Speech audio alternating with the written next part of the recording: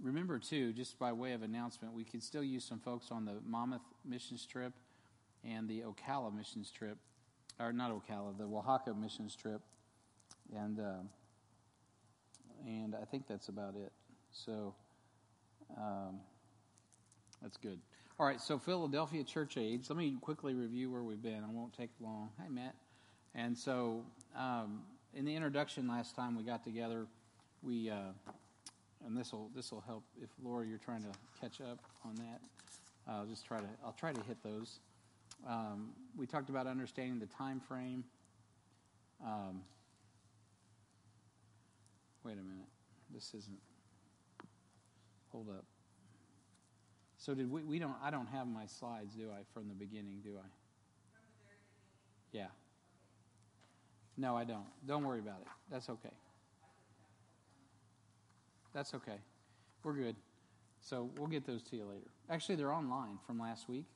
So did the PowerPoint go up? Probably not on. It's probably not online. No, from last week.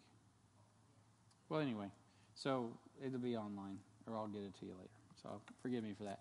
Okay, so tonight we're just picking up. Well, I'll still roll through where we were, and then we won't worry about the PowerPoint. I'll just pick up where I left off last week. But last week we talked about the time frame, understanding that church age begins at the close of the Dark Ages and ends at the conclusion of the 19th century. And that period introduced us to the greatest time in missionary activity that the world's ever seen.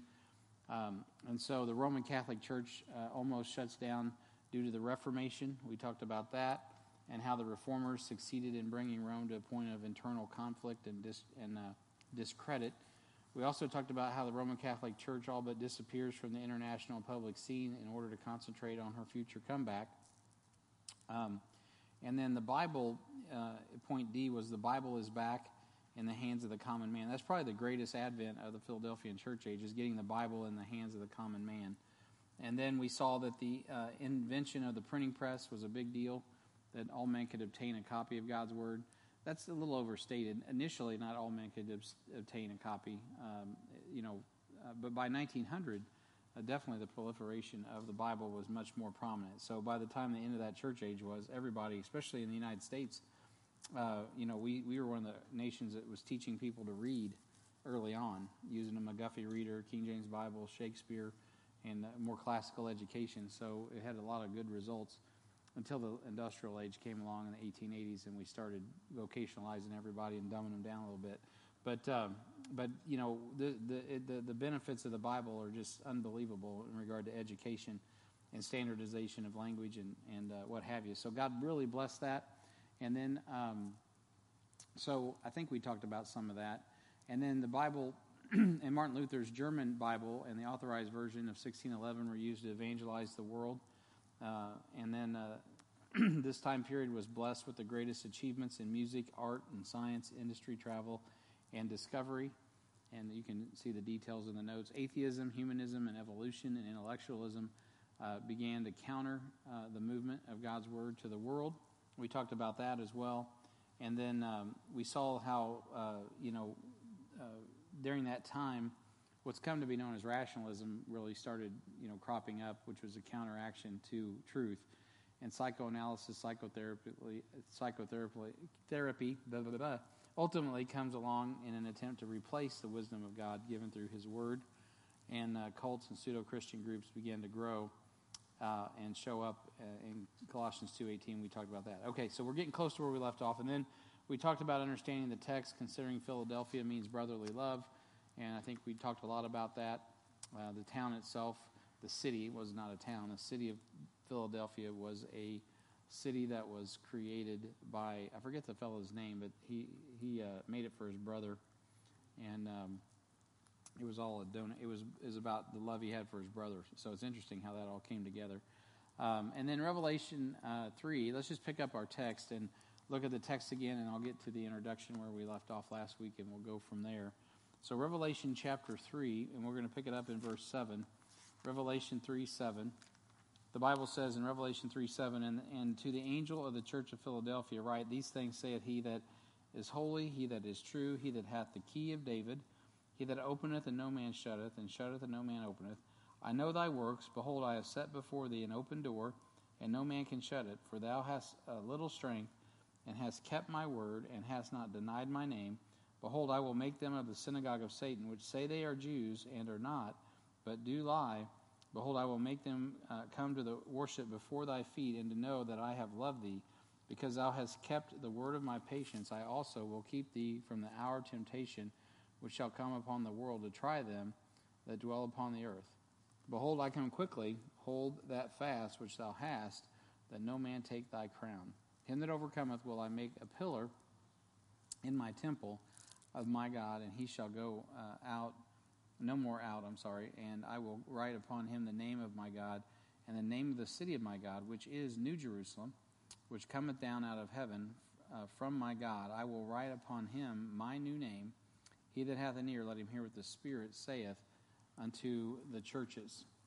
All right, so that is the text in which we based our reading and our understanding of this time period from 1500 to 1900. Now, tonight we're going to look at verses 7 and 8 once again. We spent some time on this last week, but it says, Unto the angel of the church of Philadelphia, write these things, saith he that is holy, he that is true, and he that hath the key of David, he that openeth and no man shutteth, and shutteth and no man openeth. I know thy works. Behold, I have set before thee an open door, and no man can shut it. For thou hast a little strength, and hast kept my word, and hast not denied my name. So we are in the midst of, and we talked about last week, and we're running tight on time. We started talking about how, God we're backed up. So we talked about how Jesus identifies himself as holy and true. And then I took quite a bit of time to talk about possessing the key of David. So David was a man after God's own heart, and he loved, God's word. And we talked a little bit more specifically about the fulfillment of and what it really means to have the key of David, and how it's tied back to Isaiah, to Hezekiah, to the victory over Sennacherib, and to David and his faith. And it's not just having the word, but actually believing it. The nation of Israel had the word during the time of Judges, but they didn't execute on it. It took a guy like David, who believed God's word, to actually step out by faith to defeat Goliath, and that was the difference. Like, he really believed what the Bible said. And so we took you to the book of Isaiah, and also to the book of Kings and Chronicles, to show you what happened. Well, I think we just based it all out of Isaiah, actually, and how in the time of Hezekiah's reign, Sennacherib had Israel pinned down, and it was the key of David, which was literally Jesus Christ coming and defeating the armies of Sennacherib. But it was a process of hearing the threats, not being moved by the threats, which was dire. I mean, Israel was in a bad situation. And then the king himself literally laying those petitions out before the Lord as he hears them from Isaiah. And God just answers it in a few words, like, yeah, I got this, I'll take care of it. And the next day it was over. I mean, weeks and weeks and weeks of seizure, months, ends up in just one prayer. God takes care of it. Next day, everything's, it's a whole nother, God just took care of it. And so there's a lot of wisdom in having that key of David. So he mentions here in the text that this church at Philadelphia had little strength. And you don't need a lot of strength, because when we're weak, we're made strong, Paul said. So this church is the church of the open door. And so let's look at the text there, 1 Corinthians chapter 16 and verse 9. 1 Corinthians 16 and verse 9.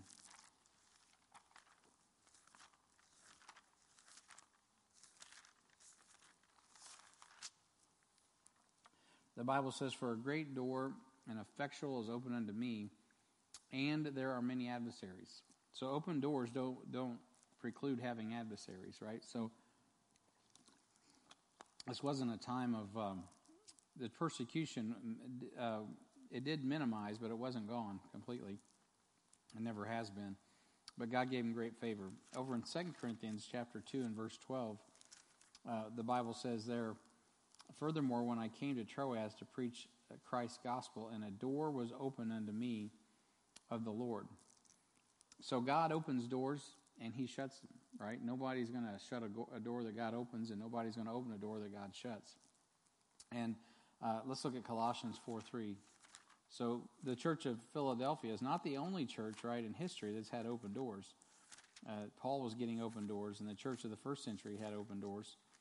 And so God is the one who opens the doors, and he shuts the doors. Colossians 4:3, the Bible says, with all praying also for us, that God would open unto us a door of utterance to speak the mystery of Christ, for which I am also in bonds. Can you think of a door that God has shut?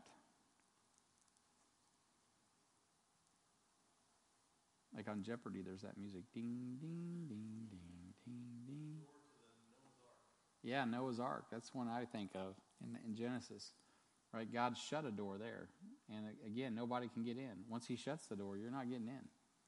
And so, just a word to the wise, the kingdom of God is getting ready to be taken up. And people need to get in while the door's open. Jesus is the way, the truth, and the life. He is the door of the sheepfold, John 10 says. So we need to make sure that people are coming in the door, which is interesting. And we'll get to this church age, the Laodicean church age next. But in that church age, he's standing at the door and knocking. And nobody's opening. And so he wants people to come in the door. But not a lot of people are coming to the Word of God, right? They're lacking faith. A lot of religion, but not a lot of relationship with Jesus. And that's the key. The key of David wasn't having a religion. They had religion all the way through the book of Judges. Finally, somebody stepped up and said, you know what? I'm going to have a relationship with God. I'm going to believe what he says and act on it. I'm going to live it. And boom, all of a sudden you got a heart that God can work with.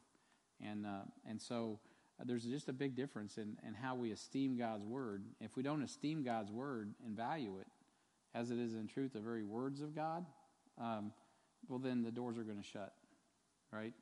And we're going to shut them ourselves, which is what's happening. We're allowing intellectualism to box God out. And so we change his word, we alter God's word.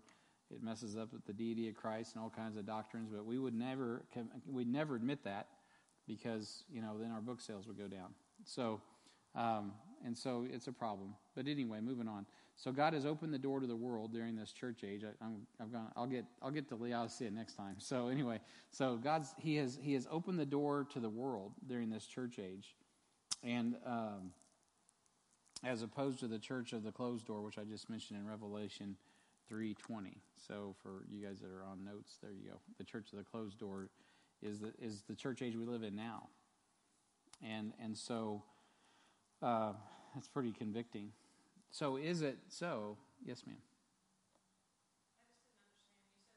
just didn't understand. You said that the door was about to close, right? But it's not closed yet. So how is it different? Just because it's going to happen in this age? I was likening it. That's a good question. So the question is, how can the door, if the door is not closed yet? Okay, so how can the door be closed to this age? So, good question. So I'm talking about two doors. One is a metaphor from the Noah's Ark. Before the judgment came, God shut that door. And the door was shut. And once that door shut, so without giving all my cross references, I was just rolling. I was actually had in mind when I said that, 2 Thessalonians chapter 2, where God sends a strong delusion. And the people that don't receive the love of the truth today will not have a chance in the coming tribulation. The door of grace will be shut. That's reference number one. The second reference I made which just sound confusing because I turn right around and say the door's shut. Okay, so that reference I'm making is to Revelation chapter 3, and I wasn't clear. So Revelation chapter 3, in verse 20, Revelation 3:20 is in reference to Jesus standing at the door and knocking. And that is addressing the church, our fellowship and relationship with the church. We're shutting the door to God through the Word of God. That's why we don't have the faith of Philadelphia. So I'm mixing my metaphors, and I'm using the same metaphor, being the door, and so that is confusing. So thank you for pointing that out, because I'm sure there's other people that would miss what I was trying to connect there.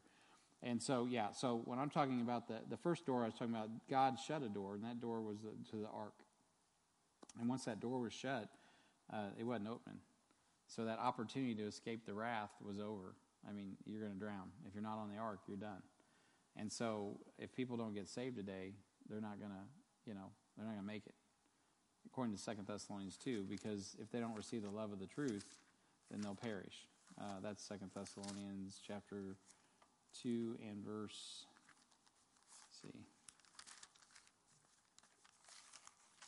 2 Thessalonians 2:10. And you can just kind of read that. It deals with the coming time of tribulation, actually, and the rise of Antichrist, so on and so forth. So that time is a bad time for people. If you hear the gospel today and reject it, there's people that are minded to think, well, I'll just, I'm going to get my gun, I'm going to get my sea rations, and I'm going to go down here to the next county. I'm going to go to Bates County, and I'm going to go hide out in the woods, and there ain't nobody going to bother me. Yeah, whatever. And so you'll be the first one probably to sign up and take the chip, take the mark, whatever is it going to be. So anyway, it's going to be crazy. So yeah, that's if you reject the easy out right now, you're not going to get an easy out later, and you ain't probably going to get out. So that's pretty ominous. That door's going to shut. So that's the first one. Second, though, is and when we get to Laodicea, we will talk about how Jesus is desiring our relationship, our fellowship, and the church is boxing him out. So it's a different situation. Where this door to the world was open, we have all the resources in the world right now to reach the world, and I'm not saying we're not trying, but we're not with all the resources. I don't know that we're making as big of an impact as we need to, and so okay. That's a good question. So let's move along to point 3 there. So this church has kept the Word of God, which means they had the Word of God, right? If you keep it, which is what the text says in Revelation chapter 3, that means you had it. You can't keep what you don't possess, right? So they possess the Word of God. The angel of the church of Philadelphia, write, these things saith he that is holy, he that is true, and that hath the key of David, he that openeth no man shutteth.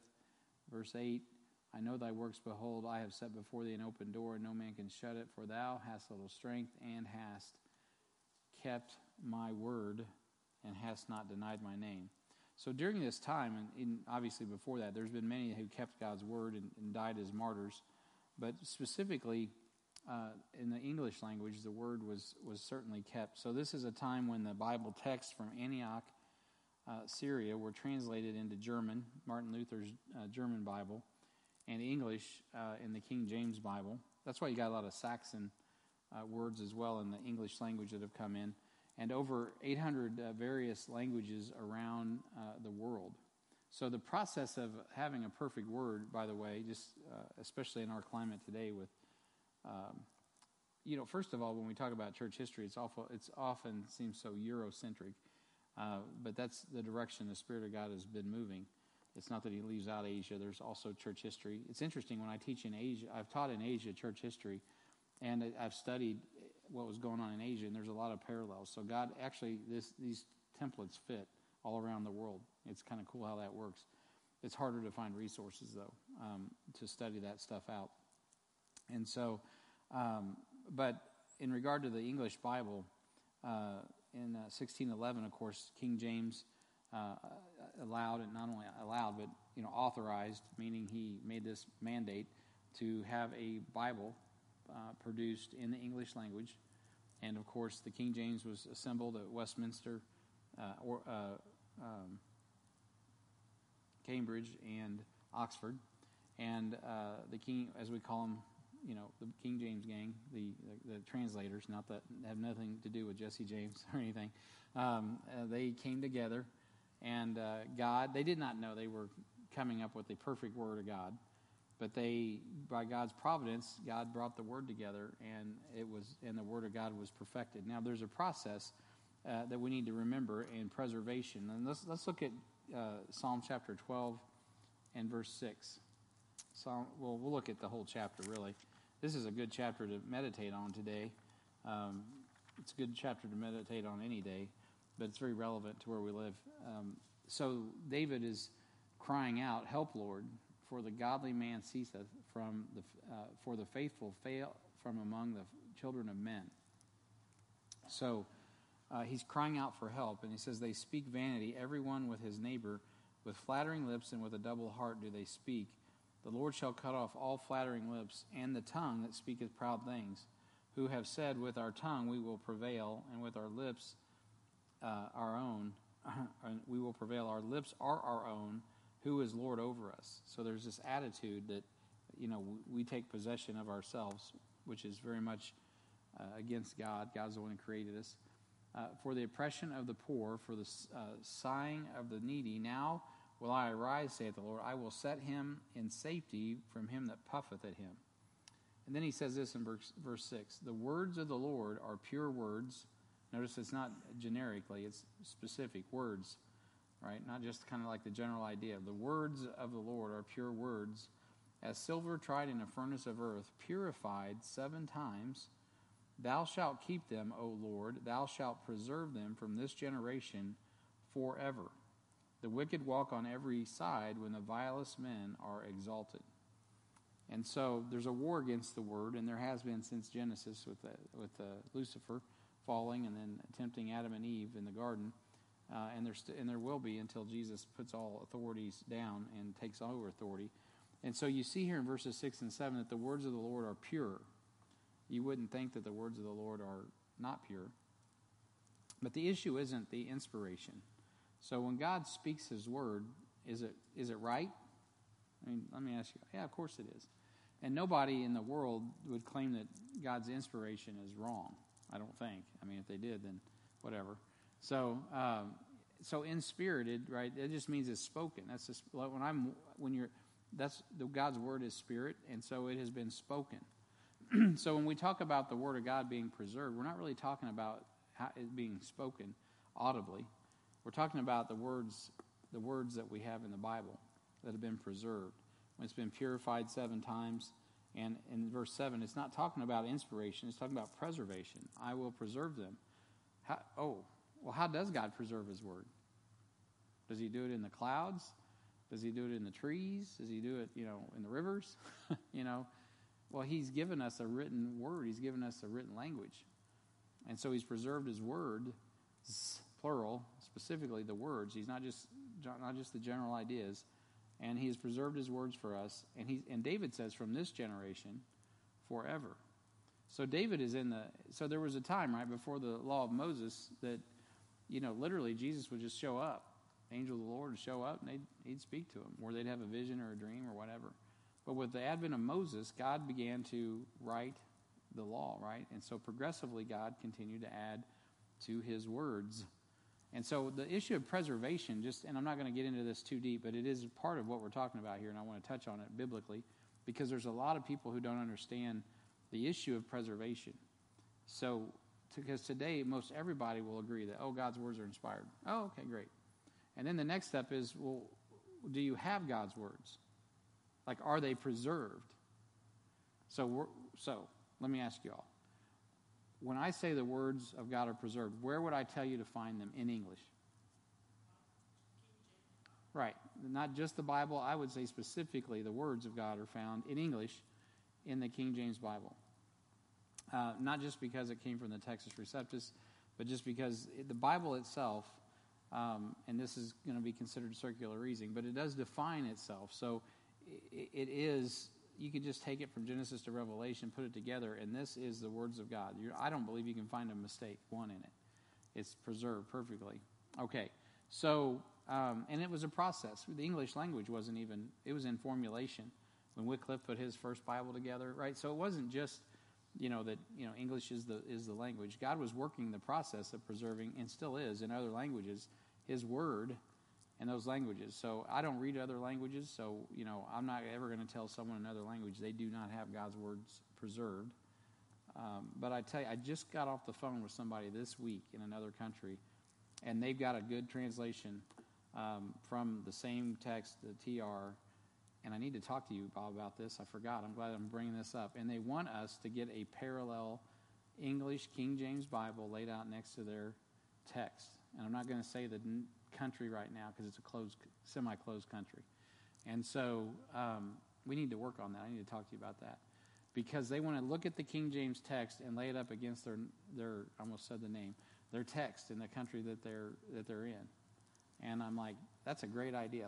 And I told him, this was yesterday morning, I'm like, I will check into that, and I actually will follow up on that. If you're watching online, I'm still working on it, and we will get that taken care of. But the reason I say that because they even recognize what you teach when you come to our country, the things that you guys deliver.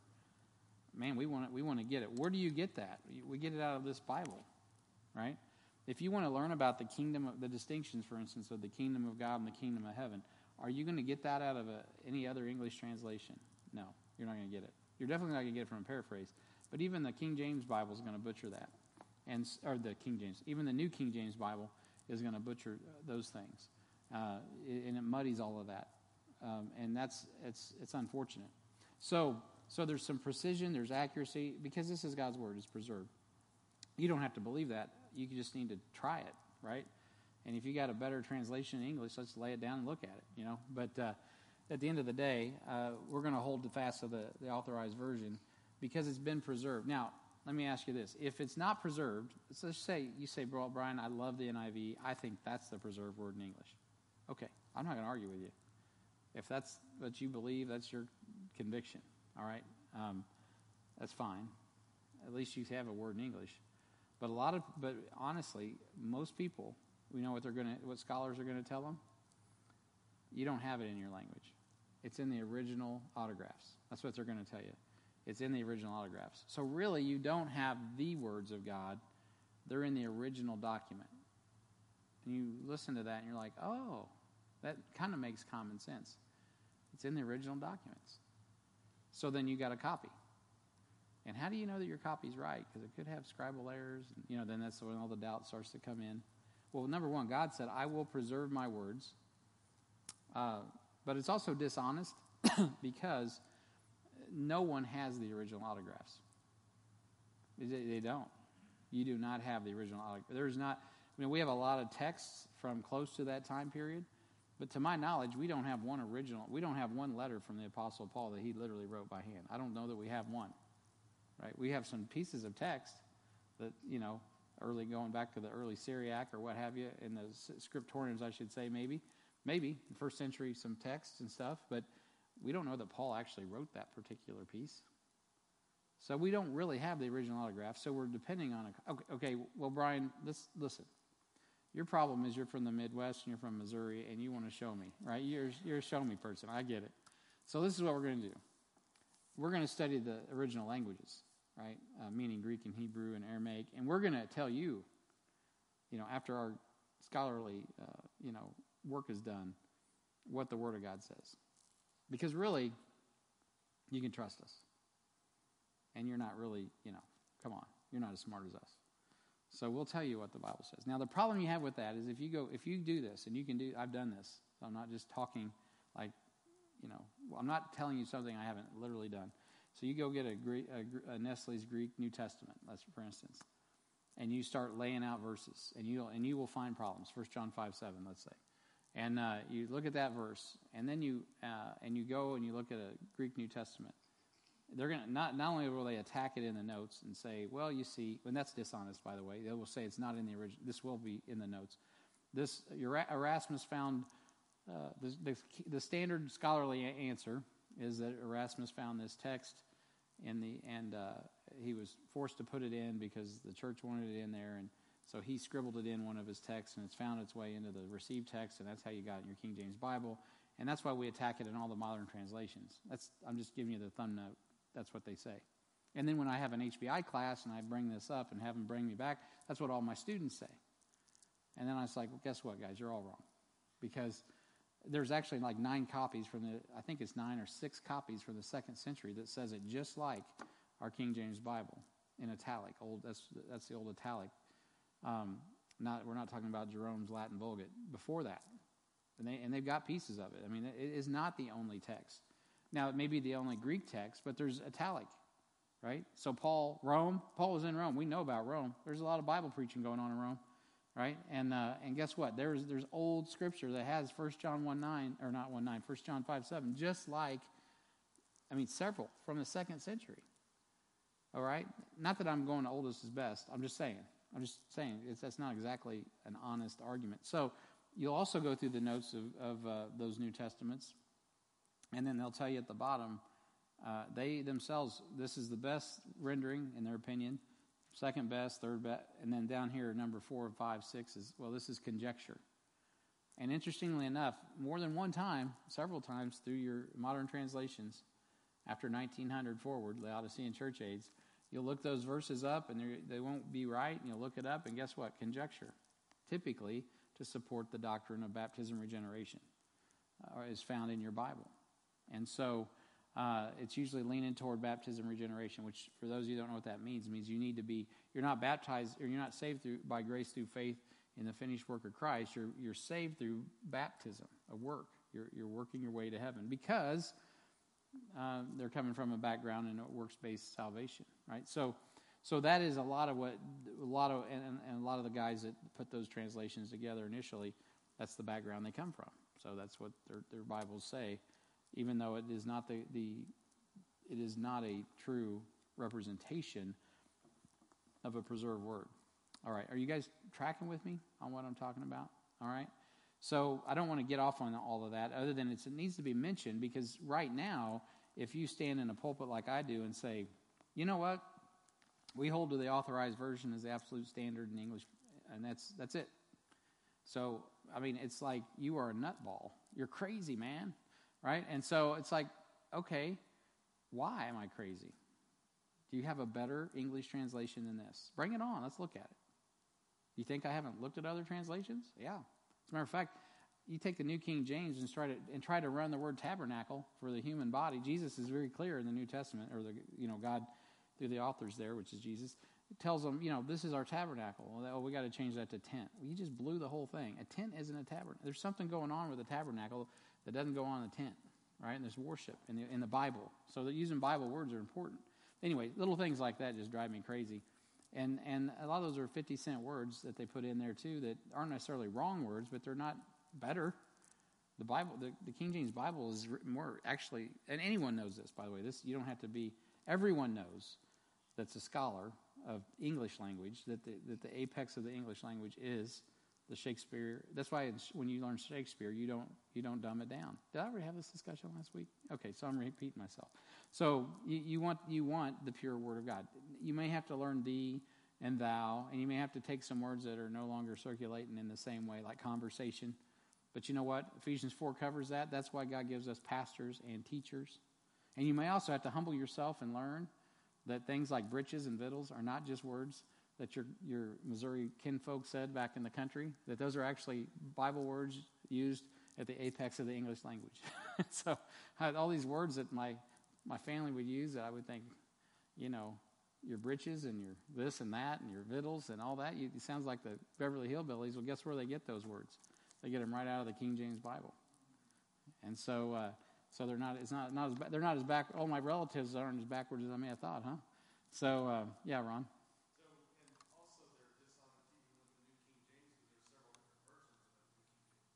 Yeah, a lot of and they don't let you know that there's several versions of that.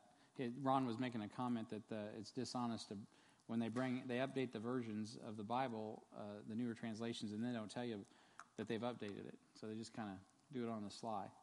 So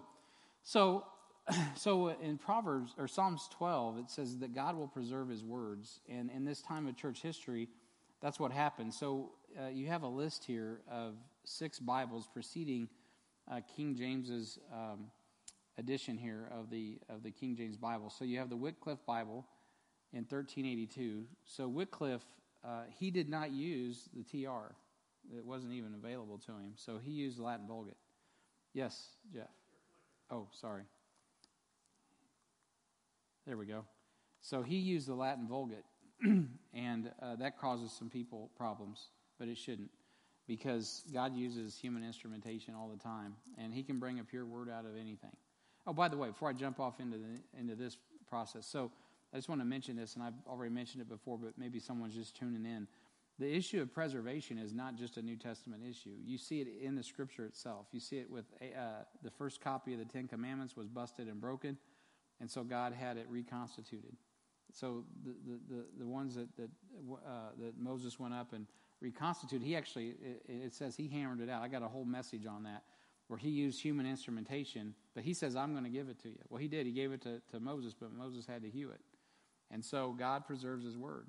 What if he made a mistake? Well, he didn't. God preserved it. And then not only that, we don't have that copy.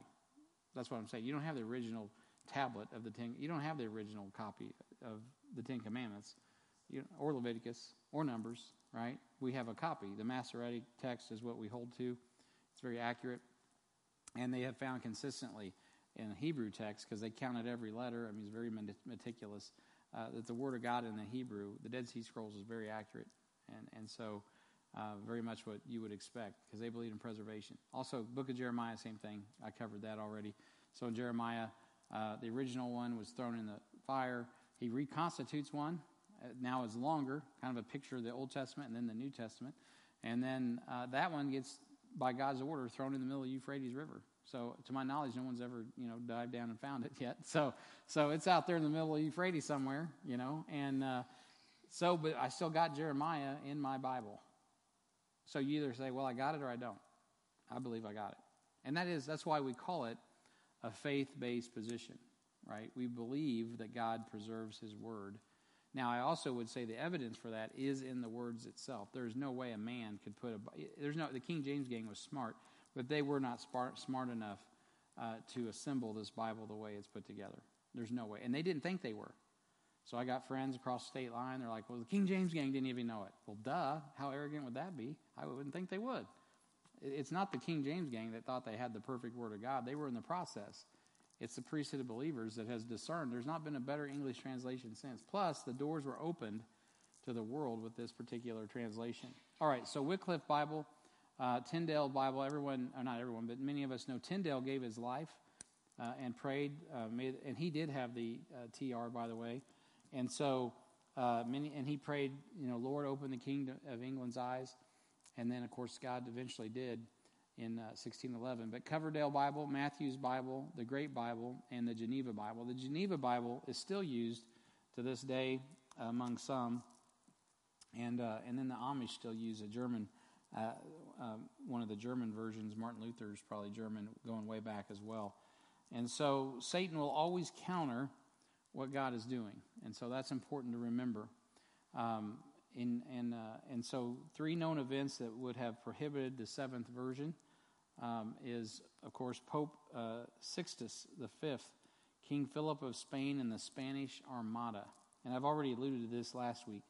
But May 29th of 1588, that was a big day.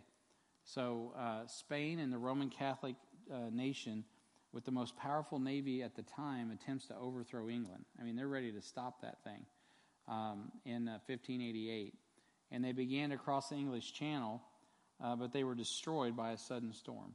And so God stopped them in their tracks. 79 ships and 17,000 men were lost. And so last week I alluded to this assassination attempt of King James the First, who is the author of the King James, or not the author, he's the authorizer of the King James Bible. So he was definitely doing a political ploy, as I was mentioning last week, because he was trying to get the Protestants and the Anglicans to come together. So I said not the Protestants, I mean the Anglicans would be considered Protestant, but the Puritans, I should say. The Puritans, they were hanging fast to that Geneva Bible, and so he wanted the English Standard, and he did not want Rome to be involved with any of it. And so the assassination attempt on King James, October 26th of 1605, so this is before the completion of the King James Bible. It's often called the Gunpowder Plot. And so while the king was addressing Parliament, an anonymous warning came about 5 Roman Catholic assassins that were in the basement with a gigantic barrel of gunpowder. And of course, his life was spared. And of course, that was an attempt from Rome to overthrow Great Britain, which they celebrate this event to this day, kind of like their 4th of July. It's a major event in the history of the nation of Great Britain because they recognize the danger the country was in at that time. They don't all associate it with the King James Bible, but they know that is even though most people don't like King James, they also don't want to be under the yoke of Rome. That's why it's a big deal when Tony Blair, several years ago, he represented England so long in world politics, and all of a sudden, after he gets out of the prime minister position, he becomes a Roman Catholic. That was a big stink because he went from Anglican to Roman Catholic, and so he changed teams, and he had so much power in England. So that was not looked on very highly to this day. All right, so the Roman Catholic Douay Rheims Bible, of course, comes out 1 year in advance. The translation from Jerome's Latin Vulgate, which is a corrupt text that came from Origen, an Alexandrian text. This version was not made so that people could read the Bible in English by any stretch, and it was written because of the English Bibles that were being distributed, and Catholics began to quit following Catholicism because they started reading the Bible. And what was in these Bibles will war against Rome, for sure. The Roman Church needed a Bible that supported their works-based doctrine and their mystical religion, which is literally Mystery Babylon religion. And so if you want to talk to somebody about reading the Bible and coming out of Catholicism, you can visit with Pastor Jeff Trude, and he'll give you all kinds of information about that. And so then there's these events that led to King James version of the Bible. Queen Elizabeth dies in 1603, and she never married, so there was no direct heir to the throne. And so her nephew, King James VI of Scotland, was proclaimed James I of England. That is probably, I think you should say, James VI, he was King Stuart of Scotland. I need to check that note there. I just know this for sure. He's King Stuart of Scotland, Stuart. So he becomes King James of England upon her passing. And so on his way to the throne, he was approached by a delegation of pastors with a list of grievances against the Church of England. And so King James said that the grievances would be addressed at a conference to be held on January 14th to the 18th of 1604 at Hampton Court. So the 4 Puritans and 9 bishops, 9 clergymen, 4 professors from Cambridge and Oxford were invited to the conference. And at the conference, a man named John Reynolds made a request. May you Majesty be pleased to direct that the Bible be now translated, such versions as are extant, not answering to the original. So he asked for basically a clearer Bible that would match the original. Now, when he said original, what was he talking about? This is a good question. He was talking about the Greek text. So up until the 1500s, I believe it was, the Greek text had been preserved through the Byzantine, empire, even though the Orthodox didn't follow it. And so the Latin was the predominant, Bible for the Roman Catholics in Europe. But once they got a hold of that Byzantine, it may have been the 1400s, so my date's kind of foggy on that. But once that Byzantine text started coming in Greek, man, their eyeballs were like, whoa, this is clear as a bell. Ding, ding, ding, ding, ding, ding. And so they wanted their translation work to be done from that Greek text, which we all call today the received text or the Textus Receptus. That's what he's talking about, the originals being the Textus Receptus or the received text. So even among our fellowship of churches today, because we take such a strong view on the King James in English, there's debate. Well, then, should we translate from the received text, which is still available? I have it on my computer. As a matter of fact, all your concordances are keyed off of it to this day, even on these perversions, because you can't key them off of an Alexandrian text and make any sense out of it. So all of your actual Greek key numbers are based on the received text to this day, by the way. And so, at least in most of your Bible programs. So, but anyway, I'm getting off track. So the point being is that the Bible that King James puts together is based off of this Textus Receptus, and he doesn't really do it. Of course, the King James guys do. The King James Oxford translators, Westminster and Oxford, but in Cambridge. So all those guys get together and they put that Bible together. But today, when we talk about translation, they're like, well, should we go from the English? A lot of the Bibles that we see produced, the Chiche was coming from a King James Bible, not because it's Heartland. We have nothing to do with the translation. well, we didn't. We do now. God's involved us a little bit. I won't get into that right now. But we have helped with one of their checkers is one of the guys that received our Chichewa Bibles, which many of you, this has been in our church, Pastor Palira. And so Pastor Palira is now checking the newest, the Old Testament, and he's checking it from what he knows, the King James Bible, English, against the Chichewa language. Now, of course, anytime you're going from a language, there's a lot of things that don't line up and all that. So that's why the Holy Spirit of God has to work on that. And no one's going to say, this is the final in whatever language. The Holy Spirit of God's got to work all that out. Plus, languages are developing. And so God's got his hand on all of those things. And so the only thing we speak for is the English language. Having said that, if it does, it's not that you shouldn't know anything about Greek. If you're going to be a Bible translator, it would behoove you to know not just Greek and English, but every language you can come across, because there may be something in another language that you need to find from another language to even communicate in this other language that you're translating into. And so it's just an interesting thing. So when they had these Greek manuscripts, it was like gold.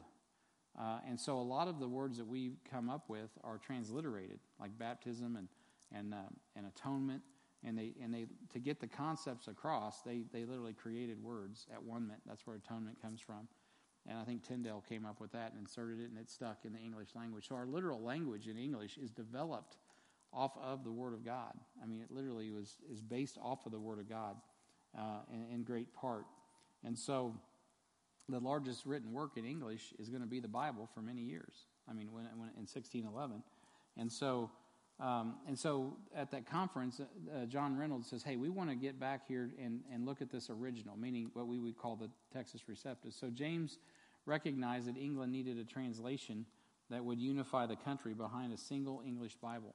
And before I move on, back to that Greek thing, in Latin. So I was up at the Charles Spurgeon Library. Just so happened, I pulled off a book that he was reading. And or I got a quote. It was a quote that he had written, and he mentioned this very subject, that when it came to originals, he didn't say despise, but he goes, I only accept the Greek, meaning he did not want the Latin translation. So Charles Spurgeon knew in the 1800s that there was a critical text line. He didn't call it critical text, but it was a bad line from Latin, coming from Jerome's Latin, and he didn't want a Bible produced on that. And that's why he preferred the King James Bible himself back in the day in the 1800s. But anyway, James recognized that England needed a translation that would unify the country behind a single English Bible. So for him, it was a political move. There's some people try to paint King James like he was this great, Bible-believing Christian. That's highly unlikely. I'm not sure about that. But on July 22nd of 1604, King James officially authorized the proposal that the translation be made of the whole Bible as consistent or as consonant as can be to the original Hebrew and Greek, and this is to be set out and printed without any marginal notes, and only to be used in all churches of England in time of divine service. And so he didn't want that thing circulating too far, so he says it can only be used in the churches. But this is what we're going to do with it. We're going to put it in the churches, and it's going to be a divine book, right? And so on the same day, King James announced that he had selected 54 men to translate the new Bible, and the qualification required each man was that he be a proven scholar. They used the literal translation method as opposed to the dynamic translation method, which basically means that a dynamic equivalence would be what that is referring to, which is, it says. Let me give you an example that would make sense in English. So they offered. Let's say they offered.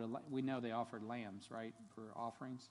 Well, today in America, we don't really have a lot of lambs running around, but we sure use a lot of cattle. So let's just change the word from lamb to cow, because it translates into our culture.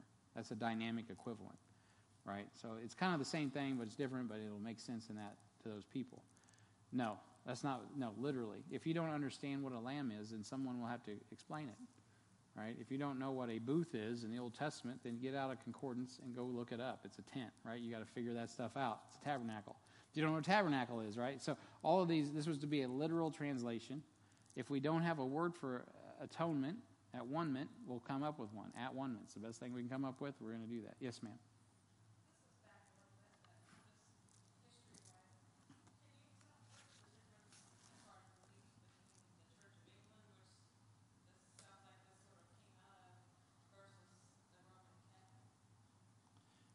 Can I have you ask that on here? Because that's a lot. No, you're fine. Is this thing on? Yeah, it's on. All right. Ask that again. So what is the difference between the Church of England and who helped because of the Church of England, they decided to make the King James Bible, and the Roman Catholic? Yeah, so what's the difference between the Church of England and the Roman Catholic? You mean in doctrine? Yes. Not a whole lot.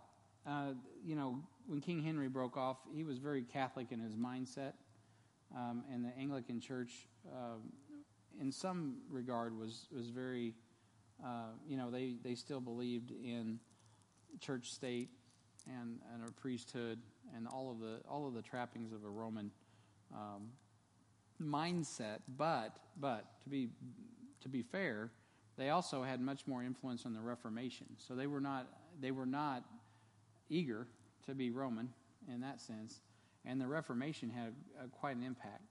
So as you can see, even by King James, he's like, this is a holy book, it's only going to be read in the churches, blah, blah, blah, which that didn't end up happening. Tyndale had already, as we already saw, he had the Tyndale Bible and had already had Lollards out preaching, and so the whole nation was ablaze with truth. And so there was not as much patience for the Roman or ignorance in England as there would have been in other places where you didn't have a Tyndale and those preceding. And so that also affects, as you read church history and you read about the archbishops of Canterbury and such, these guys, some of them were saved. I really think some of them were like Luther, not all of them. And so a lot of these guys were serious about the truth. I think they were sincere.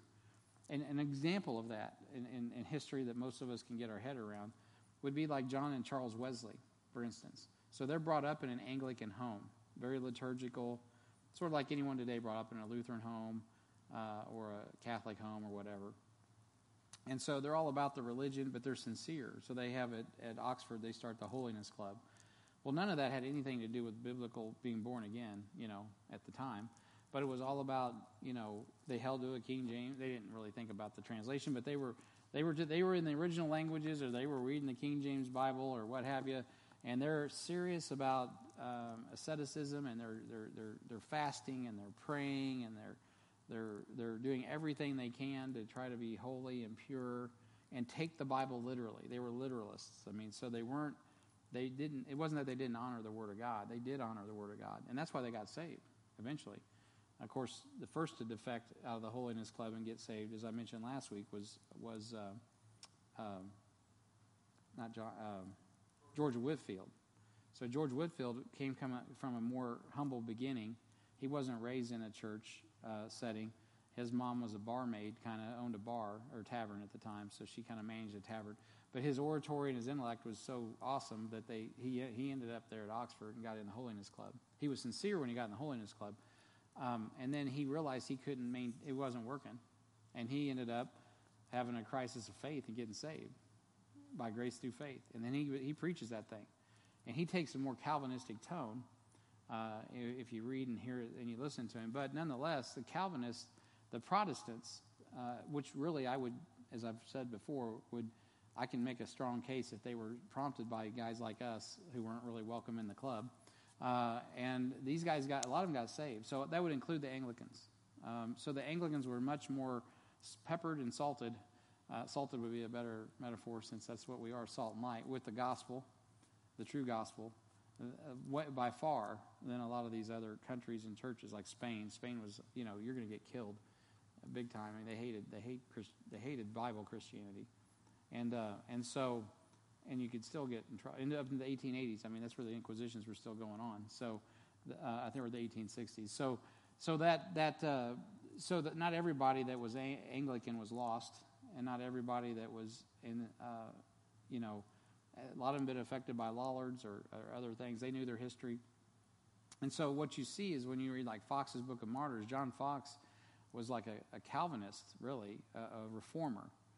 And so these guys that we get romantic about, like Ridley and I just wax. I could talk all day about these martyrs. Most of them would kill me. I mean, they hated Baptists and they did kill them. They put them at the stake, 10, 15 years earlier. And then once the Roman Catholics got back in charge in England, guess what? They got put to the stake. And so they ended up facing the same death. And the sad thing is a lot of them were born again. And so because and it's hard for Americans to get their head around this, but you got to think about everything, the context. We have all been born and bred in a system that separates the church from the state. So we're free. But this is happening, the preservation of your Bible is happening in a monarchy. And so, which claims its authority from God Almighty. So if all of a sudden you stand up and say, hey, by the way, that isn't what the Bible says. You're not just going against their religious beliefs. You've just gone against the king. So now you're in trouble and you're going to die. And so a lot of these Anglicans were killing Baptists. And after all of that, even after our King James Bible, then you got a guy like, who wrote Pilgrim's Progress? John Bunyan. That dude, he spent a lot of time in jail as a Baptist because, he's trying to go along to get along, but you can only go so far. and the Anglicans had no problems, persecuting Baptists. Also here in the colonies until after 1776. And so that's why the American Revolution is so important. So I'm kind of getting ahead of myself. But that's a good question. So what's the difference between the Anglicans and the Catholics? Whereas the Catholics, again, we talked about the Protestant movement. A lot of people liken the Protestants to a football team, so they're like the blockers and we're the running backs. And there's some truth to that. Or maybe we're the blockers and they're the running backs. But there's no doubt a lot of these guys were born again.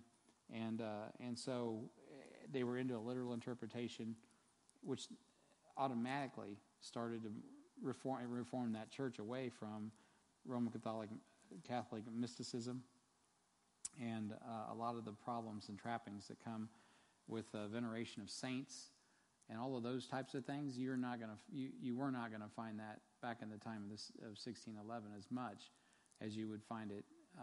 And they were getting literate, so they could see all this in the Bible. They had a Bible in their language, and so they were able to understand all of that. Whereas before the printing press, a lot of that was mystical, and you weren't even if you wanted to know it, you weren't going to have a lot of opportunity unless you understood language and could read Latin and if you even had a Greek New Testament, and you didn't even have it in your own language, it was all wrapped up in the Roman Church, and they were keeping it under wraps. So, because knowledge is power. And that's been played out for sure. Does that answer your question?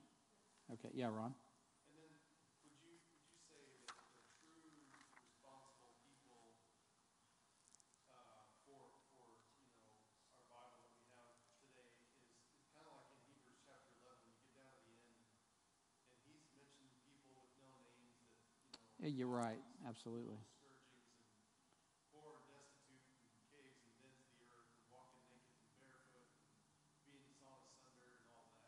Mm-hmm. Yeah, absolutely. Ron's throwing a shout out and it's so true that there's been many that were not noted in history. And as Hebrews 11 says, God throws a shout out to all those that were sawn asunder and not named and vagabonds in the earth and all that, that were really suffering and nobody knew who they were. There's a lot of unsung heroes in history. A lot of especially getting you to the Reformation. A lot of those people didn't have the luxury of publishing because they were running for their life. As a matter of fact, when we get to the Spanish, we mentioned that Spanish Armada, but there was a Bible translation, the equivalent to our text, to our King James Bible in translation. One of the reasons to this day I believe God's still working in the Spanish language is because one of the kind of your King James translator kind of guys that's of note was running for his life. He never finished his work because I think he got martyred or died or whatever. But I mean, it wasn't easy to be a Spaniard and try to translate the Bible, especially literally. And so those guys had a hard go. And praise the Lord though that God preserves His word and He gets it where it needs to go. So on the same date, King James announced that he had those men. The qualifications. Let's talk about their qualifications. They were proven scholars. They didn't do they did literal translation, not dynamic, and the meticulous work began about 1607. Huh? What do you mean? I didn't do 1607, did I? So that was the last thing I was on. Huh? Right. That's where I'm at. So, okay. So this is the time when the English-speaking missionaries took God's preserved word to the ends of the earth. And so you have Philip Spinner, and you have this list, Herman Frank and Count Zinzendorf, right? He founded the Moravian Church. I would consider him a Lutheran. The guy down the street here that has the charismatic IHOP church, he's fashioned his church with a 24/7 prayer meeting after what the Moravians did under Count Zinzendorf. And Zinzendorf had a good missionary model. They sent out men by faith, right? To Greenland was their first. They sent them as they were kind of bivocational, so they went out as grave diggers and one-way trip. Some people sold themselves into slavery so they could minister in the Caymans, or not in the Caymans, but I think over here in the what do you call it? Down in the like Jamaica, and what do we call that now? Yeah, Caribbean islands. That's right. That's what I'm trying to think of. And so the Moravians were interesting. That Richard Baxter, George Fox, which wrote Fox's Book of Martyrs, John Bunyan, who I mentioned, he's the Pilgrim's. It says Pilgrim's Pride. That should be Pilgrim's Progress. Jonathan Edwards wrote Sinners in the Hands of an Angry God. Also, there's a whole wing dedicated to him at Yale. A lot of people like Jefferson read him, Madison, because he noodled through a lot of what was going on with church and state, coming out of an Anglican background and then having a Congregationalist end, understanding the local New Testament church. He was working through a lot of all of that, as well as the Calvinism. And he died young. He was like 51 or 2 or 3, something like that. And then John Wesley, he ended up getting saved. Methodism is a thing because of John and Charles Wesley. George Whitefield is also noted as a Methodist preacher. So they went away from the Anglican church. And at that time, Methodists preached the gospel as we know it, by grace through faith without works alone. Or by grace alone, in faith alone, through Jesus Christ shed blood alone. So those guys were gospel preachers. All you got to do is pick up and read George Whitefield's stuff, and you'll see that. Did I not? Where'd it go? I guess I don't have that. Okay, so anyway, so there's these names that you guys probably have heard of. David Brainerd, his biography inspired several missionaries. Samuel Seabury, Christian Swartz, Henry Martin. Most of these guys, I don't know all of them. Some of them I do. There's a good long list. You can see Adoniram Judson, of course, who ended up reaching Burma. We're still using his Bible translation. That's what we still print and send over to Burma to this day. William Carey, the foundation for what we have in the Nepali text, the best text we have comes through William Carey, that we're still using to this day. Not me, but guys like Thomas Kaufman and those Nepalis that have translated the most recent Bible. We've helped promote that in Nepal, and they're using it right now. Robert Moffat, George Mueller, David Livingston, of course, went to Africa and buried his heart there in Zambia, where Randy was at. Hudson Taylor, Jonathan Goforth in China. Hudson Taylor in China, the China Inland Mission. C.T. Studd, William Tennant, and there's actually many more. It's amazing. So God's judgment is in Revelation chapter 3 and verse 9. So let's go and have a look at that. He says, "Behold, I will make them of the synagogue of Satan, which say they are Jews and are not, but lie. Behold, I will make them to come and to worship before thy feet, and to know that I have loved thee." So they were people that believed that they had replaced the Jews. Replacement theology is still a big deal. A lot of churches believe that, which means all the promises to Israel are given to them, which automatically puts them in a position to want to start dabbling in politics and country building and all of that kind of stuff, and authority in the country, as well as social work, which social work's not bad, but it's not the end goal. It's changing people from the inside out. They would be delivered to the feet of Bible believers to worship the Lord. And, of course, that has proved out to be the case. The commendation and reward, the church period was diligently has kept the word by spreading it across the world. And so God assures them that they will not endure the hour of temptation, which, like, what is that? I don't know. So, no, of course, the next, that actually is a good question.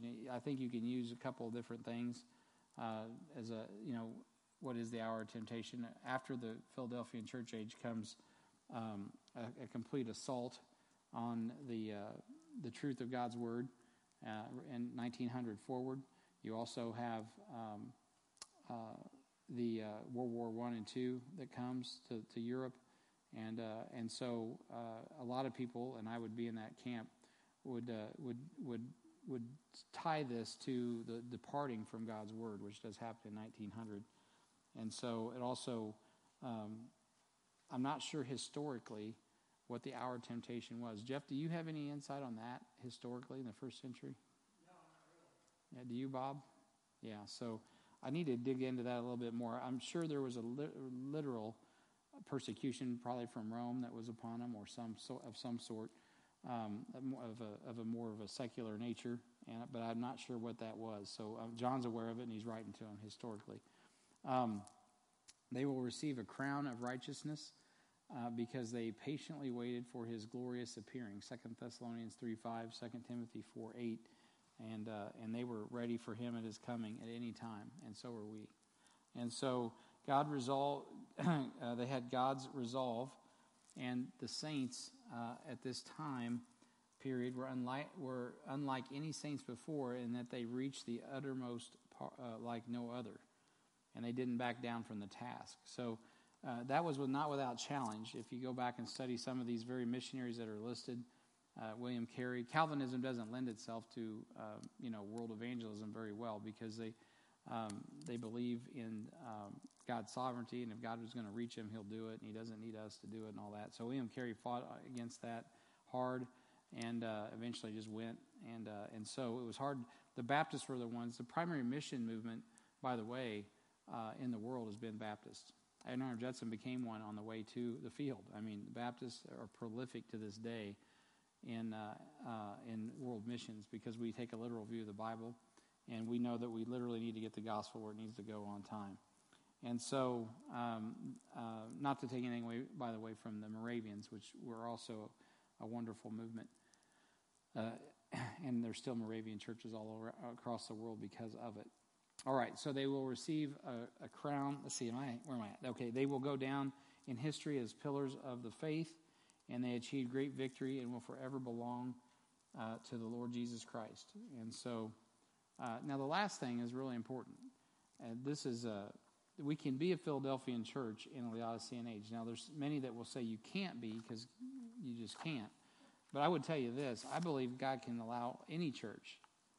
As a matter of fact, not only can he, I think he expects us. He has given us Revelation 2 and 3 in part, not just to focus on Revelation 3, 7 through 11, but to focus on each of the best and the worst attributes of all the churches, and do our level best to use those to make sure that we're faithful to all of them, and be aware of all the pitfalls that can come to any church. So certainly, of all the churches that you find out of the 7 churches, the ideal church is the Church of Philadelphia. And so, having said that, we got to hold fast to the faithful word as we've been taught, and that is the key. The key is not just having the Bible and a religion, but to believe the Bible enough to do it.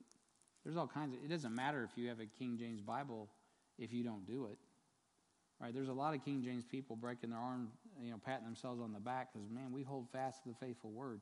Well, I got news for you: to whom much is given, much is required.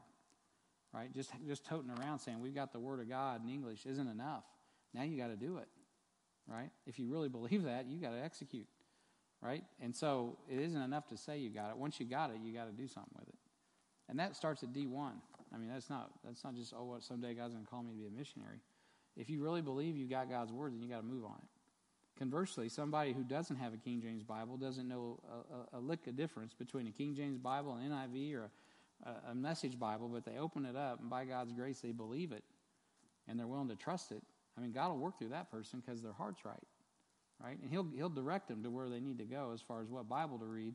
But the heart is where it starts with the individual and their thirst to please God. And so I do thank God that in His providence, I got saved and plugged into a Bible-believing church. It just so happened the people who witnessed to me were Bible believers, and they were acting on what the Word of God said, and I got saved. So voila, look how that happens. But I did have people witness to me as well who didn't have maybe a proper view of the Bible, and I'm appreciative of those people as well. And so we do have to be careful with understanding that when we talk about the Bible, especially in our group. So we can be a Philadelphian church and a Laodicean church age. I believe that with all my heart. I've always believed that. I still believe it. One of the problems with trying to be a good Laodicean Christian, is you don't find good Laodicean Christians. There's a few that overcome, for sure, Revelation chapter 3, but you don't see the church making it. You don't see that in Revelation 3 at the end with the Laodicean church. The church doesn't seem to pull it together like some of these other churches. So it's an individual effort at the end. You got to make sure you're following the Lord. And by God's grace, He will preserve and He will, and He has, local New Testament churches that hold fast to the faithful word as we have been taught. So any questions on that? I have actually a lot more to say about Philadelphia, but I'm out of time, and I probably won't. I may touch next time, just to kind of wrap it up, I'll give you a little bit. I want to just touch a little bit more on the Reformation, which I would answer some of your questions with a little bit more specificity, I should say, and touch, and that's about it. Touch a little bit on the Anabaptist work during that time, and then I'll jump into Laodicea. So, all right. Well, thanks for coming tonight. It's been a slice of heaven. Now, history is a boring thing unless you really get a hold of it and it applies. So I hope this is practical to y'all and it's not boring, right? Because boring would be a bummer. You don't want to be bored. You want to come away knowing that God has given you the Word of God. You have God's Word in your language. And you can run with it, man. God has given it to you, and it is your turn. The ball is in your hands, and it's kind of a heavy thing to process. But beloved, I'm telling you, and I'm talking to HBF people. If you're peering in on us from outside, we're glad that you're with us. But if you're an HBF person, I'm telling you, God has given us the ball, and not that we're better than anybody. We're probably worse. But at the end of the day, He's given us the ball. I mean, we got the ability. When we're not the only church in town, we're not the only church in America, we're not the only church in the world, but for some reason, God has blessed us. Just this week we got we needed a forklift. Yeah, God donated a forklift, and God gave it to us. Praise God. He wants us to get the word where it needs to go on time. So don't forget, we're getting ready to do that as a group, and by God's grace, we'll encourage the churches. I hope we have a lot of Living Faith participation this coming week, and outside of HBF and community participation. But at the end of the day, HBF has to pick up the ball. It'd be a shame to have a bunch of guests come in and do our work for us. That'd be kind of messed up. Everyone needs if you're on a football team, you got to line up and hit the sled. You know what I'm saying? You can't just stay back and let everybody else hit the sled. You got to get in line. You got to hit the sled. Everybody just needs to get in line, hit the sled, and we'll just hit it till we get it where it needs to go, and we'll get it done. It'll be awesome. And so be here this coming, really Saturday morning if you want to help us put things together. Bob's going to give a devotion at the men's breakfast, and then we're going to hit it and get it. And then really it's on from there. Sunday we'll preach and then start assembling, and it'll go through Wednesday. It's going to be a good time. You're going to want to be here to hear all the speakers starting Sunday morning, Sunday night. The daytime, lunchtime, we'll have speakers out under the tent like we did last year, and we'll also have them every night. So it'll be a good time. All right? Amen. Let's have a word of prayer and we'll be dismissed. Heavenly Father,